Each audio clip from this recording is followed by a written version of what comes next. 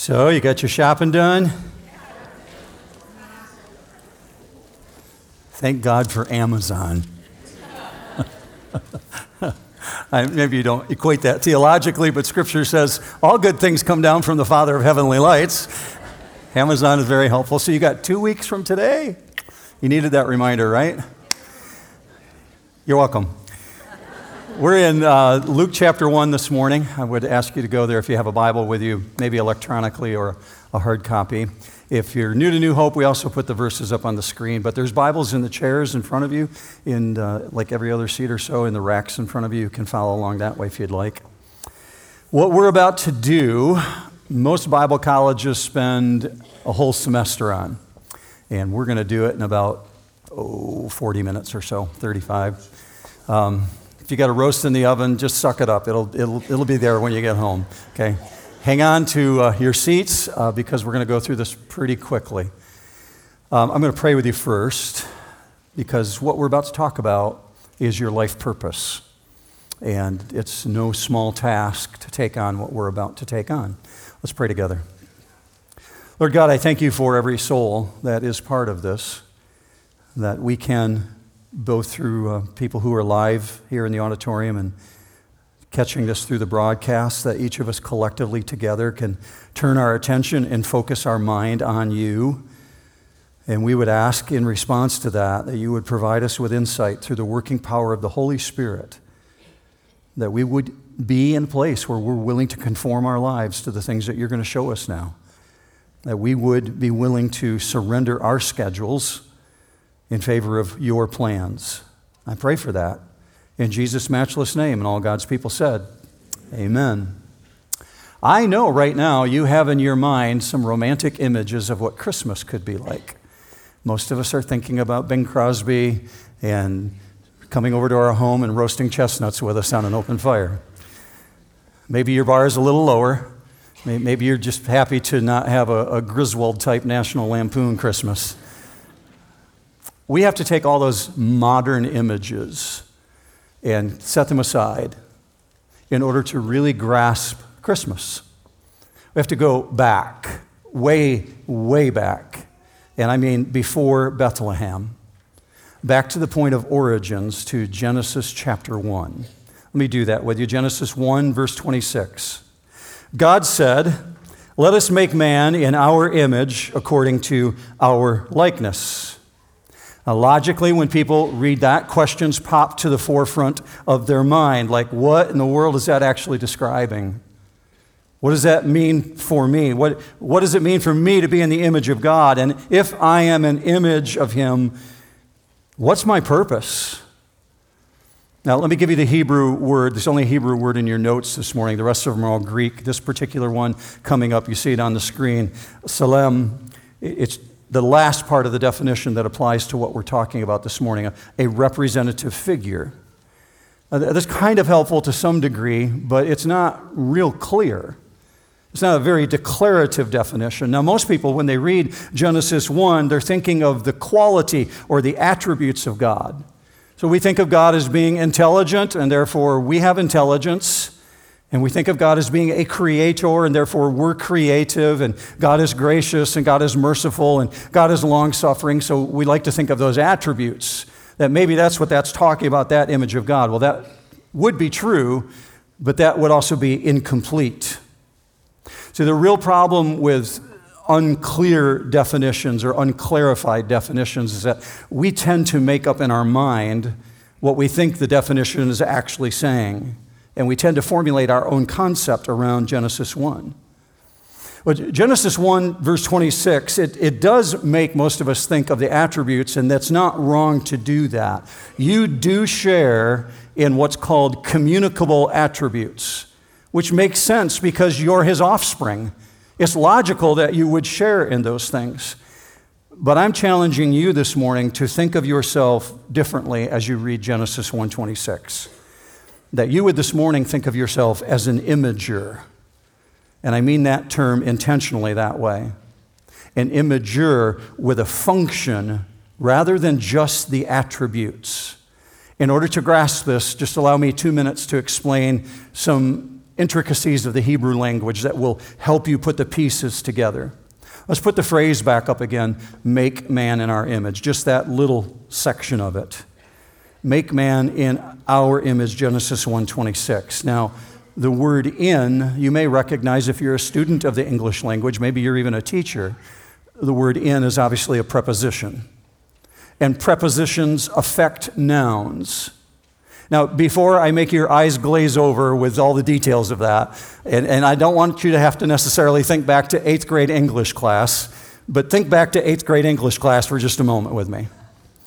This word in fits this way. If I say, I parked the car in the garage, in becomes the modifier in that it now indicates the location of the car. If I say, I wrote my name in ink, it's no longer talking about location. Now it's talking about the mechanism or the tool. Now, if I say, I broke a candy cane in pieces, that'd be very sad, but also, it's not talking about location, it's not talking about tools, it's talking about actions. Here's the way Genesis 1:26 is using it. If I say, I work in finance, I work in construction, I work in medicine, that's the way Genesis 1:26 is being used here when it uses the word in. It's describing a function. So in the Hebrew language, the way in is used as a preposition here. It's talking about a role, specifically your role as an imager.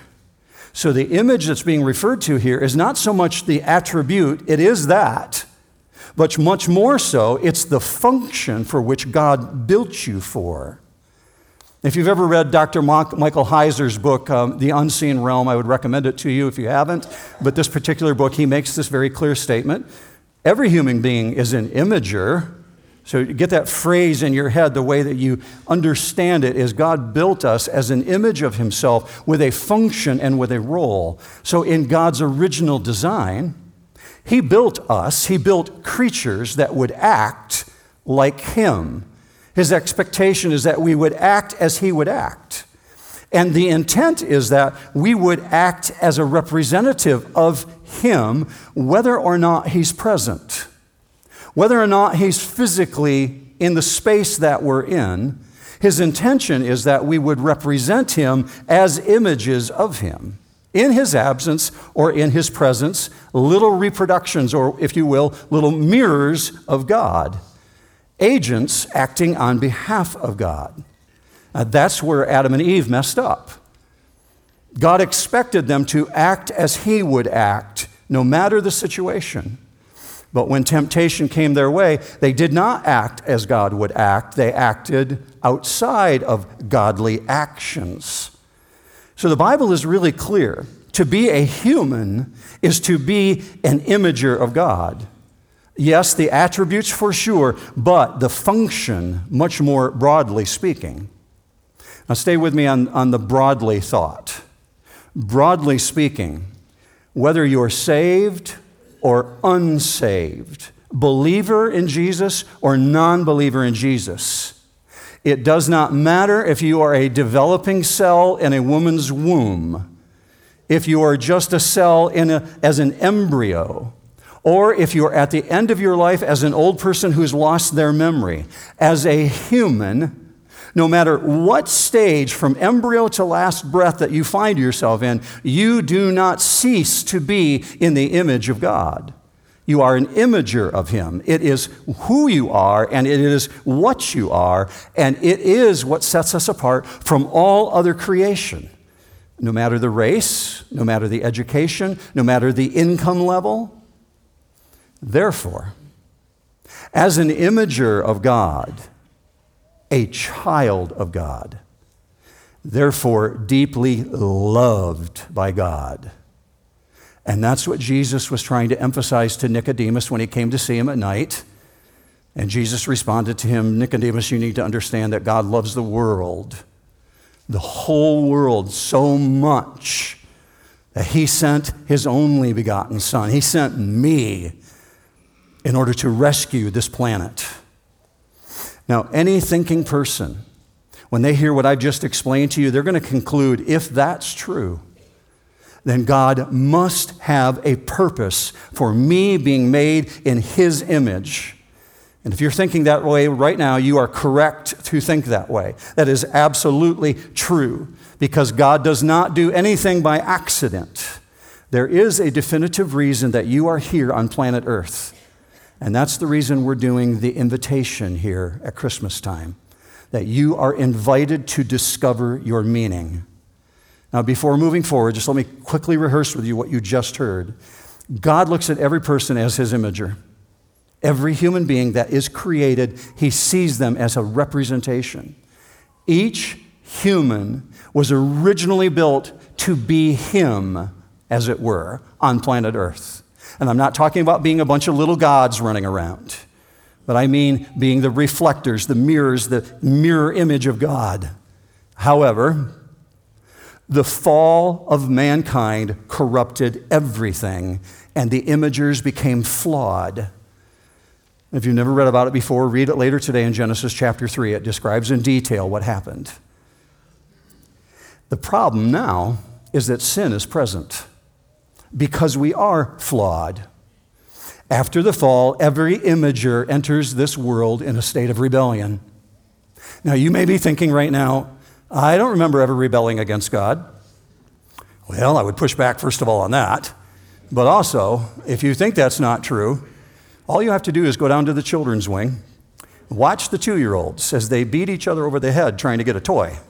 You didn't have to teach that 2-year-old that, especially boys. They just do it because we are in a rebellious state. It's our sin nature that comes out of us.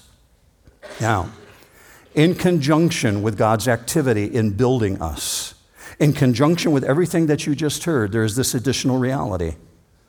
God designed, God intends purpose for you, which transcends time. It goes back before the foundation of this world.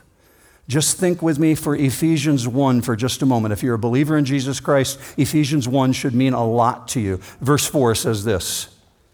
It's speaking specifically of believers, just as he chose us, meaning believers, in him before the foundation of the world. A theological mouthful. We could spend weeks just on that statement. But notice what's going on there. Intentional thought, planning, time, eternity, purpose. They're all contained within that little sentence in Ephesians 1:4. See, that verse alone clarifies that God has intentional plans and his choosing of you. It confirms that he wants us to be part of his plans, which should mean for you this morning, you are part of a much, much larger story than what you understand. And the things that are happening in your life right now, the hurts, the wounds, the things that you may have received in the last week or in the last month, or the things that may be coming your way in the next week that you don't even begin to anticipate, those things are not random. You're part of a much bigger story because there's purpose in everything that God allows into your life. All that to drive home a really beautiful point. God invites you to join him. If you remember nothing else throughout the course of these 3 weeks, remember that. God invites you as his imagers to join him. First and foremost, he invites you back into the relationship. He invites you to be restored to him. And then he invites you to join him in what he's doing. But that requires something from you. It requires a willingness to be interrupted in your life schedule. A willingness to allow God to insert himself into your activities. Now hear this. God opens the door for you to join him. You can certainly choose to reject it or to accept it, but know this. When God comes calling with his invitation to you, it is part of his purposes. It's part of the purposes that are laid down in eternity past. Gratefully, that relates to Christmas. Because you might be thinking right now, how does this all relate to Christmas? Well, I'm glad you asked that. When we open up the book of Luke, what we're opening up is a story of the origins of Christmas that are not actually found in the barn of Bethlehem. But what you find is that it originated in the throne room of a sovereign creator who is extending an invitation to one of his imagers. Go with me to Luke chapter 1, verse 26. Now in the 6th month, the angel Gabriel was sent from God to a city in Galilee called Nazareth, to a virgin engaged to a man whose name was Joseph, of the descendants of David, and the virgin's name was Mary. Notice right away what you're seeing there. Time, eternity, and purpose. Time, eternity, and purpose all interacting with an imager. God has come to one who's made in the image of God, and time, eternity, and purpose are all colliding at that moment. Beyond the boundaries of time, an angel warrior bows before the throne of God, according to what we just read there. And he's been instructed to step into or enter into the fabric of time on planet Earth. And he's been dispatched from the very presence of God with a message that's been predetermined before the foundation of the world. Verse 26, let's break it down. Now, in the 6th month, the angel of Gabriel was sent from God to a city in Galilee called Nazareth. The 6th month, by the way, is speaking of Elizabeth's pregnancy. Elizabeth is the cousin of Mary. She's very old at this point. She's beyond the age of conception, but God miraculously has done a work in her life, and she's going to become the mother of John the Baptist. So Gabriel, the angel, shows up to the dad of John the Baptist and says, "I'm Gabriel. I stand in the presence of God." And we don't get any detail about what he looks like. We just get the message, the information. I've been sent from God to give you a message. Now, that statement within verse 26 should remind you that the timing of God's invitation in your life always has eternal dimensions to it. They're not random. These are all rooted in God's plans. Keep going with me, verse 27. To a virgin engaged to a man whose name was Joseph, of the descendants of David, and the virgin's name was Mary. Now, what do we know about Mary? I want you to picture her quite contrary to what you see in modern art. There's no halo around her head, right? And she doesn't wear a crown, and she likely doesn't have very well-hemmed clothing. She's living in a backwater town, a nobody from nowhere. But we know about her is that she's introspective. What you find in accounts of Mary's life is she's a person who really internalizes and ponders things. And so the word ponder is used constantly with her. But you also find that she's very submissive, and she's humble, and she's responsive. But she is not a pushover. And this is a woman who really knows God's word. And she's adventurous, and she's intelligent. Now physically, she's probably got a great complexion. Bronze tan going on. She lives only 20 miles from the Mediterranean sea coast. That's where Nazareth is at. And she's very young. She's got shiny black hair. Her brilliant white teeth are set off by that black hair and the bronze tan skin. And by our standards today, to be a mom, she's very young. She's probably 14. Right in that range. Women began getting married when they were 14 in ancient Israel, up to the age of 16, 17, but usually within that younger age range. And that's where we find Mary. She doesn't have a driver's license yet. She's super young. And the average lifespan in the first century is only 35.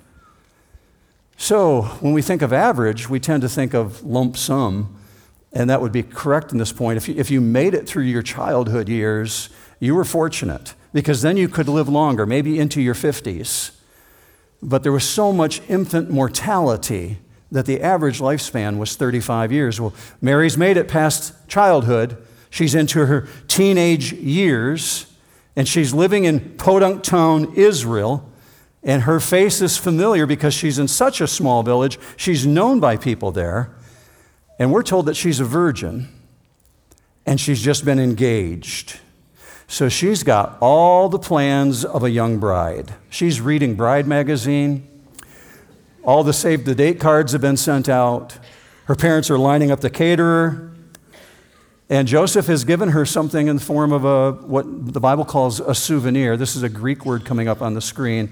This engaged word means that something has been exchanged. So when you see the definition, it may have been a ring, but it may have been a necklace. It may have been something very precious to Joseph that indicated that she and he have come to an agreement. Now, Hebrew marriages always took place in two stages. There's the betrothal stage, and then there's the actual consummation of the marriage at the ceremony. The first stage was almost always arranged by the family. A young man would come to the father of the bride and would say, "This is what my desire is," and the dad of the girl would begin negotiating with the young man. And they would determine what the bride price would be, a mohar. And a bride price was simply to ensure that the covering of the wedding cost would be covered, and that if the groom became dissatisfied with the bride, that there would be some financial compensation for the dad. So this mohar is being negotiated during this stage, and once the contract is done and it's sealed, the bride price is paid. It's referred to on the Old Testament, Exodus 22, verse 16. He shall surely pay the bride price for her to be his wife. So this is something that's been in place for hundreds of years. Thousands of years at this point, actually. Now, where Mary and Joseph are at is in this 12-month stage between the engagement and the actual ceremony, because there was always a 12-month span of time in which they did not have real contact with each other. Even though the marriage was legally binding, there was to be no intercourse, no sexual encounter of any type between the two. Even though they belong to each other and they're legally married in the eyes of the nation, and especially in the eyes of the rabbis, they can't come in contact with each other. It's not permitted until it comes to the stage where the consummation takes place at the ceremony. That's where we find these two. And Mary has no idea that God is about to invade her world and allow her to join him in his work. Verse 28. And coming in, he, meaning the angel, said to her, "Greetings, favored one, the Lord is with you." But she was very perplexed at this statement and kept pondering what kind of salutation this was. Now, "Greetings, the Lord is with you" is not just saying, "Hey, how you doing?" Right? It's not that casual. There's something very formal about this statement here. And she's perplexed by the statement. As a matter of fact, the word that's used here is a derivative of the word we get distress from in the English language, diatrasso. And this particular word means she's troubled. And she's not troubled at his appearance. We don't know what his appearance is. He may have come in looking like an ordinary individual. But culturally, men didn't typically engage women in conversations at this period of time in history if they didn't know them. But that's not what's going on here. This is not that. This is much more than that. It's the angel's greeting that we're told troubled Mary. So she kept pondering it, and that's where you get that next Greek word from. She's pondering and processing it. As you look at that definition, you understand she's an individual who takes things in deep and is trying to think it over. What is going on? I want you to say amen if you agree with this. There are times in your life when God is doing things that make absolutely no sense whatsoever. We all been there, right? Can't figure it out.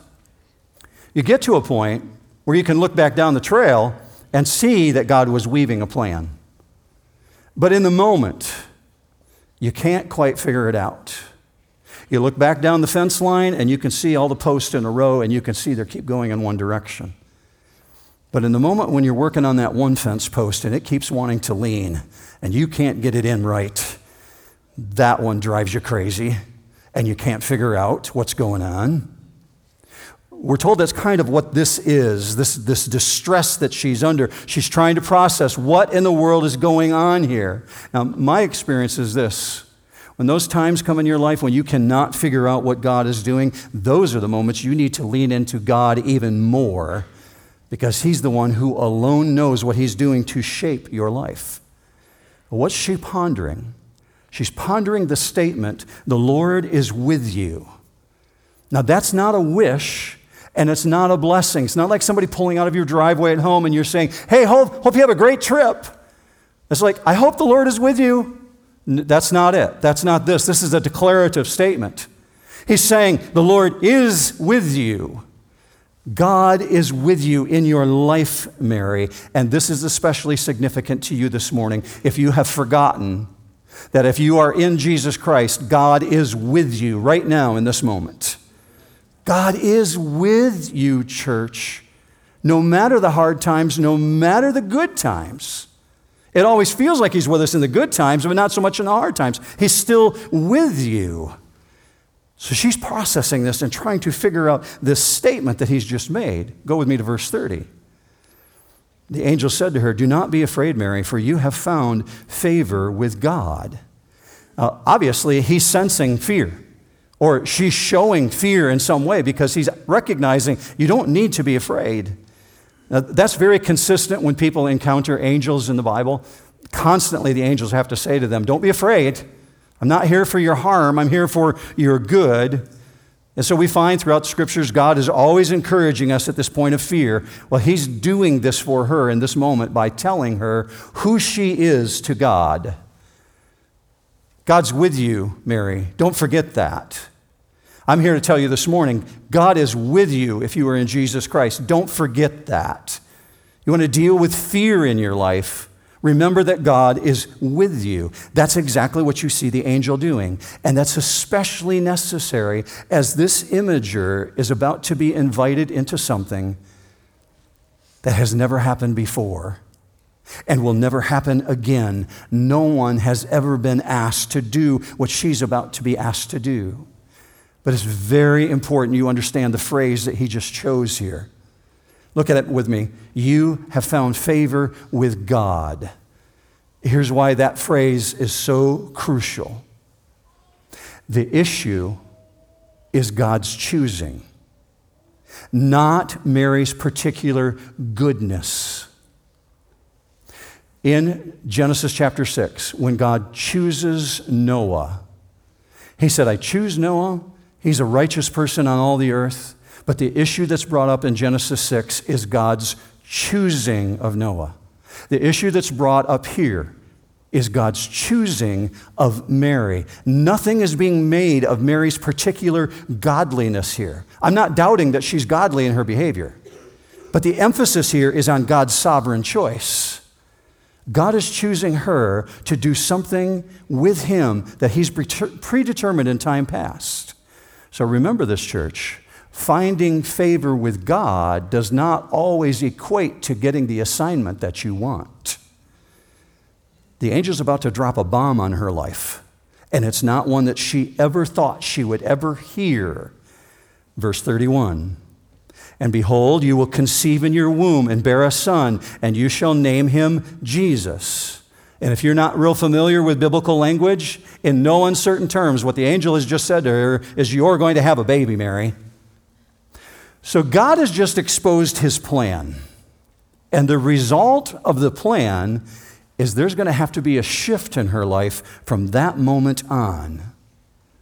Now balance this against what you know, church. She's an imager just like you are. Been created in the image of God with all the frailties and all the weaknesses of the fall of mankind. She's just like you. She lives in a backwater town. She has sin just like we have sin. Yet, God has invited her to join him in what he's doing. I just want to touch on a detail with you before we move forward. It's kind of a cool thing you should remember as you work through the Christmas season here. In Luke chapter 1, we're told that they're supposed to name the baby. And it says specifically, "You shall name him Jesus." If you go back to Matthew chapter 1, you find the exact same phrase. "You shall name him Jesus," or Yeshua.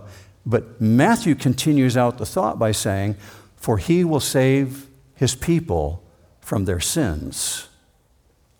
The name Jesus is not an uncommon name. In the first century, it's a derivative of the name Joshua from the Old Testament. In the Old Testament, it's pronounced Yahashua. By the time Jesus comes on the scene, they've shrunk the name down, and it means Yeshua.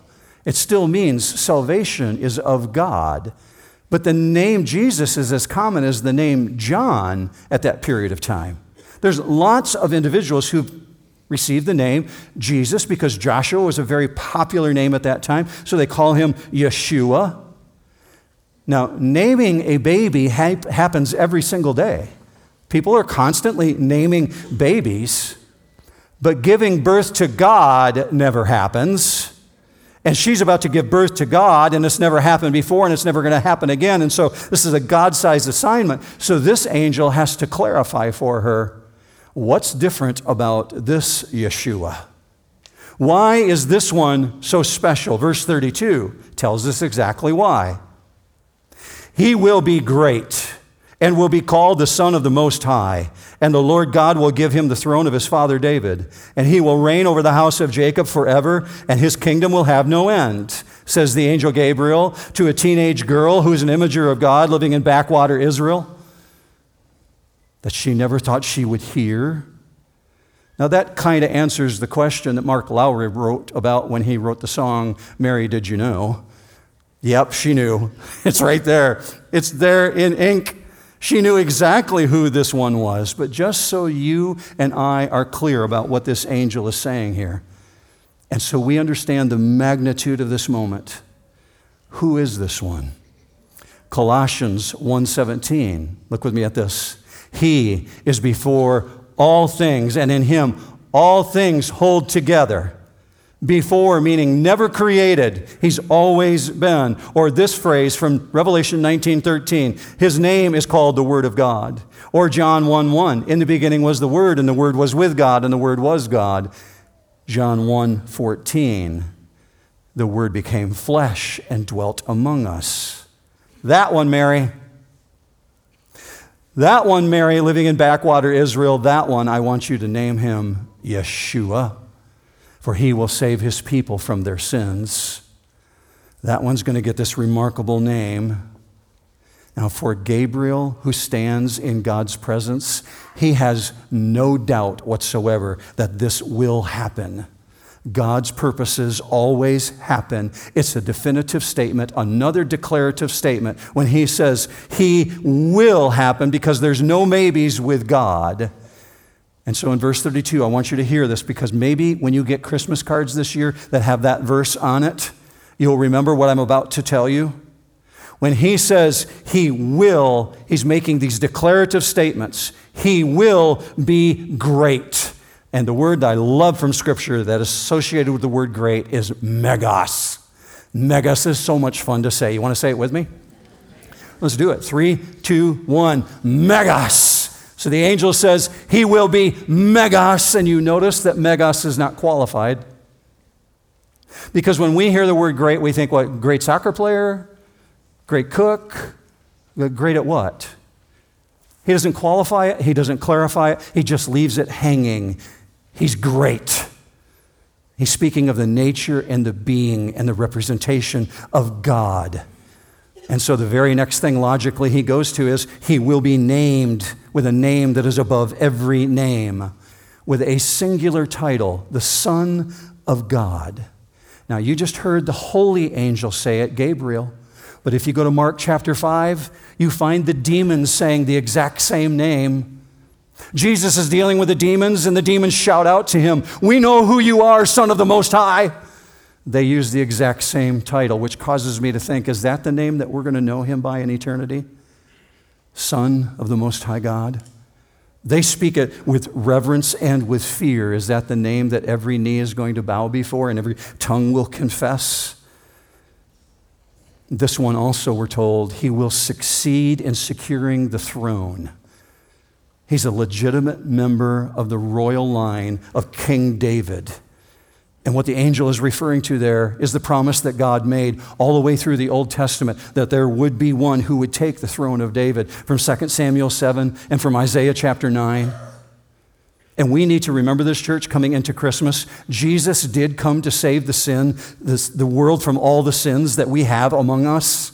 He did come for that reason, but he also came to fulfill God's promises to the Jewish people.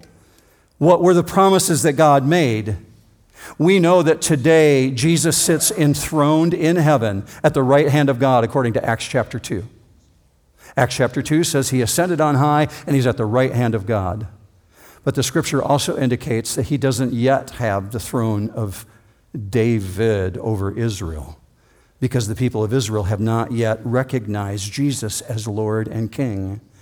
But the Bible says very, very clearly that one day Jesus will return and he will establish his righteous kingdom on this earth.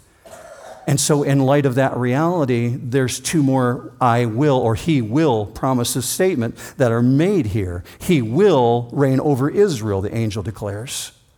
And he says he will possess an eternal kingdom, meaning a kingdom that will never end. What you should be noticing, church, is the entire emphasis of everything the angel just said is all on Jesus. Nothing is being said about the greatness of Mary. Now, when it comes to Mary, I find people go in one of two directions.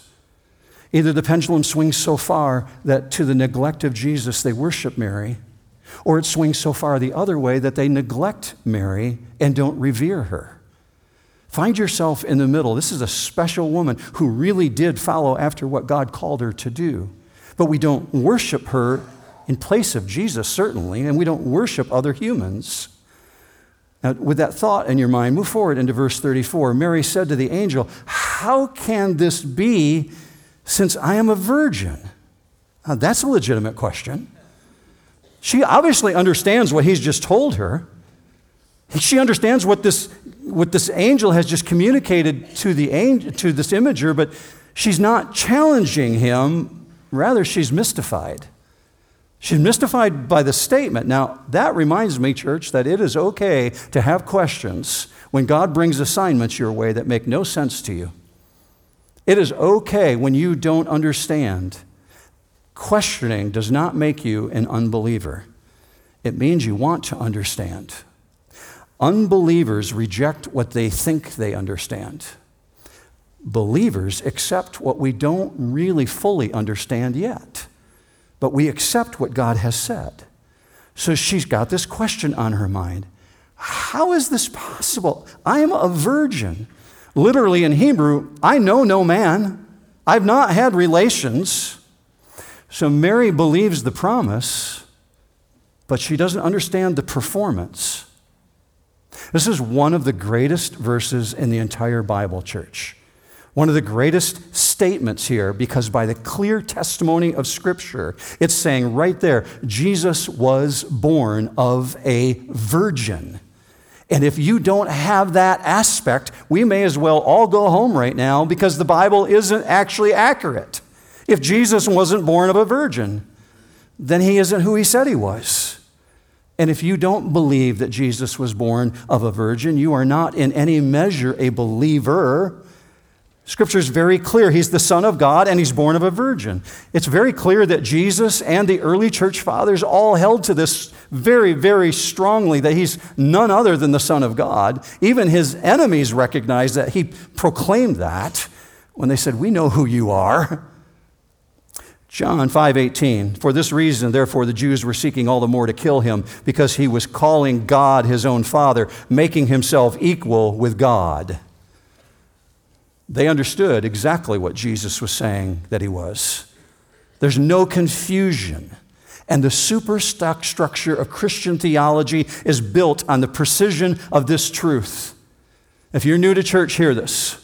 The essence of the gospel is that God became man. By being both fully God and fully man, he was able to restore humans to God. So that means Jesus' birth and Jesus' death and Jesus' resurrection and Jesus' ascension and Jesus' return, they're all integral. They all stand together or fall together. If Jesus were no more than just a mere man, he could not defeat sin and death, but praise God, he did. So, you have that reality that when humans pick and choose the passages of Scripture that they want to believe, what they're doing is they're setting themselves above God, saying that I know better, therefore I'm above him. I'm above his word. Keep going with me. Now, God is really gracious in verse 35, and he answers her question. The angel answered and said to her, the Holy Spirit will come upon you, and the power of the Most High will overshadow you. And for that reason, the Holy Child shall be called the Son of God. I remember in my teenage years and in my 20s reading that passage over and over, trying to figure out how did that work? Because she asked, and we're told that he answered, but I don't really see the answer. But it was in my 30s when I came to understand, after studying this intently, what's going on here. What the angel has just said to Mary is, God's going to do something in your life, Mary, something that he planned in eternity past. And the entire imagery of what he says to her here is described and scented with the fragrance of the glory of God that you find in the Old Testament when God came down on earth. You've been part of the E2E study for a while, most of you. You might remember in Exodus chapter 40, we spent several weeks talking about how the Ark of the Covenant was built and about the tabernacle that the Ark of the Covenant would be housed in. We're told very specifically in Exodus chapter 40 that when that was all completed, that the glory of God overshadowed and the power of God came down upon the tabernacle.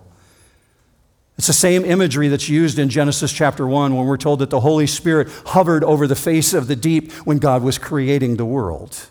The same imagery and the same language of the overshadowing that's coming over the top of Mary.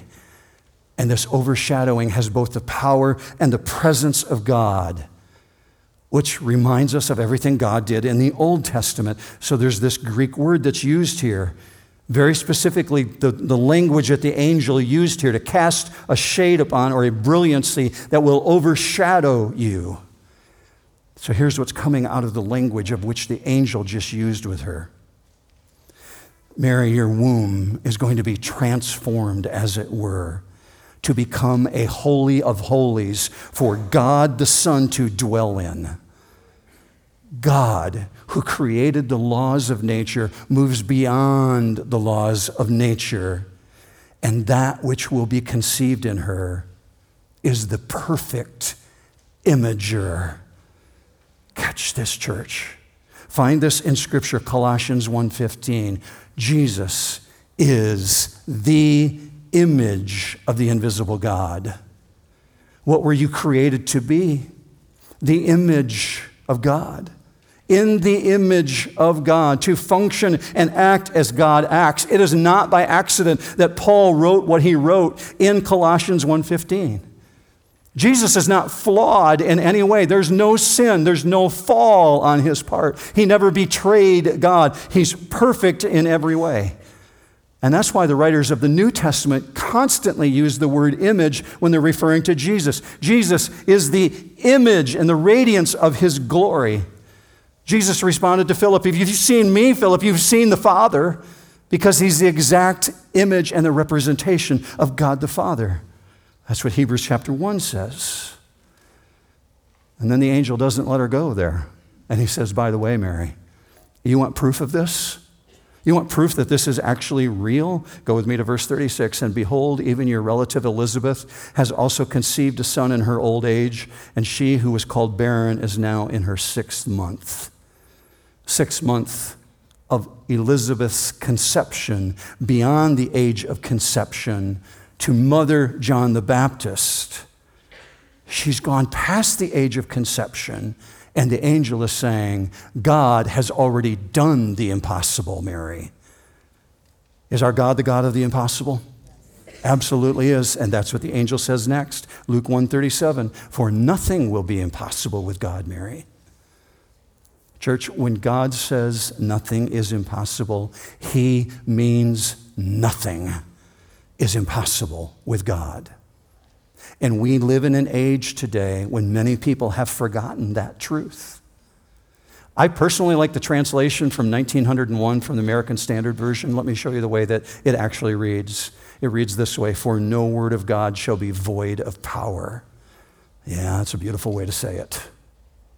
Or there's this question that Jesus asked, the pre-incarnate Jesus asked Abraham when he's 90 plus years of age.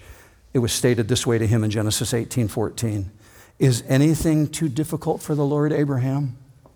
God had just told him he's going to have a son in his 90s, and his wife, who's 89, is going to be the mother of that child. Is anything impossible for the Lord? New Hope Church, do not be guilty of putting limits on what God can do and cannot do in your life or on those around you. Do not put limits on that, nor should you ever think that God would never invite you to join him in his work. Do not disqualify yourself. God is the one who determines who he will use and who he won't. Even a teenage girl in backwater Israel, God says, I'm going to work through you, Mary. And we could end right here, but I need just 3 more minutes. 3 more minutes to give you 2 more verses that puts a bow tie on everything that we've just looked at. What is the proper response in your life when God interrupts you and brings things into your life that you didn't see coming? This is Mary's response. Verse 38, and Mary said, behold, the bondslave of the Lord, may it be done to me according to your word. And the angel departed from her. And that's why Mary gets a gold star in church history. You're looking at total surrender. Absolute zero pushback. She learns exactly the enormity of what God has just said he's about to do beyond anything that you can imagine. Mind-blowing. And yet this precious young woman submits to God's plan with a conscious knowledge of the shame that a premarital pregnancy will bring in her generation.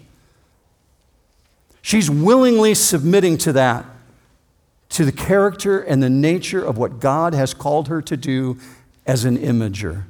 That's the trademark of a true believer. When God brings it your way, you respond to what God brings your way. And notice what she's done here. She's forfeited her plans, her ideas, her strategies, and she's welcoming God's activity in her life. That's how an obedient imager actually responds. Now, I know right now, some of y'all are feeling like you're unqualified or you're too damaged and that God could never use you. I'm here to tell you right now otherwise. The potential within you is limited only by your willingness to allow God to work through you. You won't find too many people less qualified than a teenage girl living in the first century in backwater Israel. And yet God says, I can work through you. God determined from the foundations of the world what he would do through Mary. And I want you to hear this so you can carry this out the door with you. Because Mary only had to be willing to allow God to do this. First and foremost, what did God choose for her to become? A wife and a mom, the best responsibility he could give her. And she gets to be mom to James. Yeah, that James, the author of one of the books of the Bible, the pastor of the church in Jerusalem. When the church was surging forward, her son James is leading that church. She's the mother of Jude, another author of the book of the Bible. She gets to be present when the Holy Spirit falls at Pentecost. And best of all, she's there when Jesus raises from the dead on resurrection morning. That's a great resume, wouldn't you say? How cool is that? So do you think that Mary gets to the end of her life and looks back and says, man, I sure wish that angel would have never shown up. I would love to have lived out my plans. I didn't get to do things with my wedding the way that I wanted to do them. No, absolutely not. And I know that's true because she's willing to function. She's willing to take on the role as one who's created in the image of God and therefore an obedient imager. God has a calling on you, church. Whether you're in occupational ministry or not does not matter. You can discover your greater purpose, but it all begins with being restored to God in the first place, and that happens through a relationship with Jesus Christ. He's the one that invites you. to be restored to God, and then you can join God in his work. So I'm here this morning simply to ask you, are you in relationship with Jesus? If you'd like to know more about how to do that, how you can have forgiveness of your sins, I'll be down here in the front after the service. I'd be honored to talk with you. But there'll be individuals over in the prayer room. They'd be happy to talk with you as well. But I'm assuming the majority of us in this auditorium and those watching online right now are in relationship with Jesus. If that's true of you and you're a believer in Jesus Christ, if so, God invites you to join him. He invites all of us to join him in what he's doing, but it requires a willingness on your part to set aside your agenda in the midst of your activities and allow God to interrupt you. He may choose to do that today, tomorrow, throughout the course of this month, and it can be as little as giving a bottle of water to someone in Jesus' name, or it can be as grand as becoming involved in something in the way of ministry in your life. I don't know what God has called you to, but you can be sure if you belong to him, he has a plan for you. He has a role and a responsibility. It's your job to figure out what that is. I'm going to pray for you right now as I pray for myself that we would be willing to be interrupted during Christmas season, because we all have our agendas, don't we? We all know what we want to get done. But submitting ourselves first and foremost to God and saying, go ahead, bring it, interrupt me. I'm ready to respond. That takes a huge level of maturity. Let's pray together about that.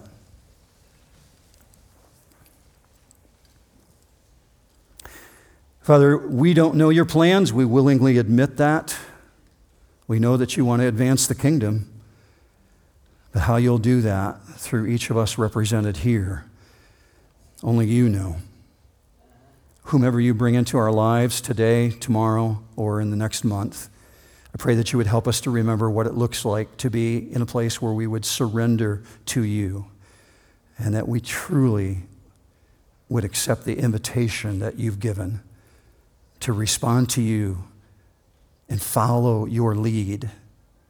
For some, Father, that involves coming to faith in Jesus Christ in the first place and beginning a new life with you. But for the majority of us, Father, we recognize it just means being able to be interrupted. Father, I pray that you would give us the maturity and the mindset that we would be willing to be interrupted. Put us in that place, and we'll give you the glory and the honor for everything that happens as a result. We ask this in the mighty name of Jesus, our Savior, and all God's people said, amen. Have a great week, New Hope.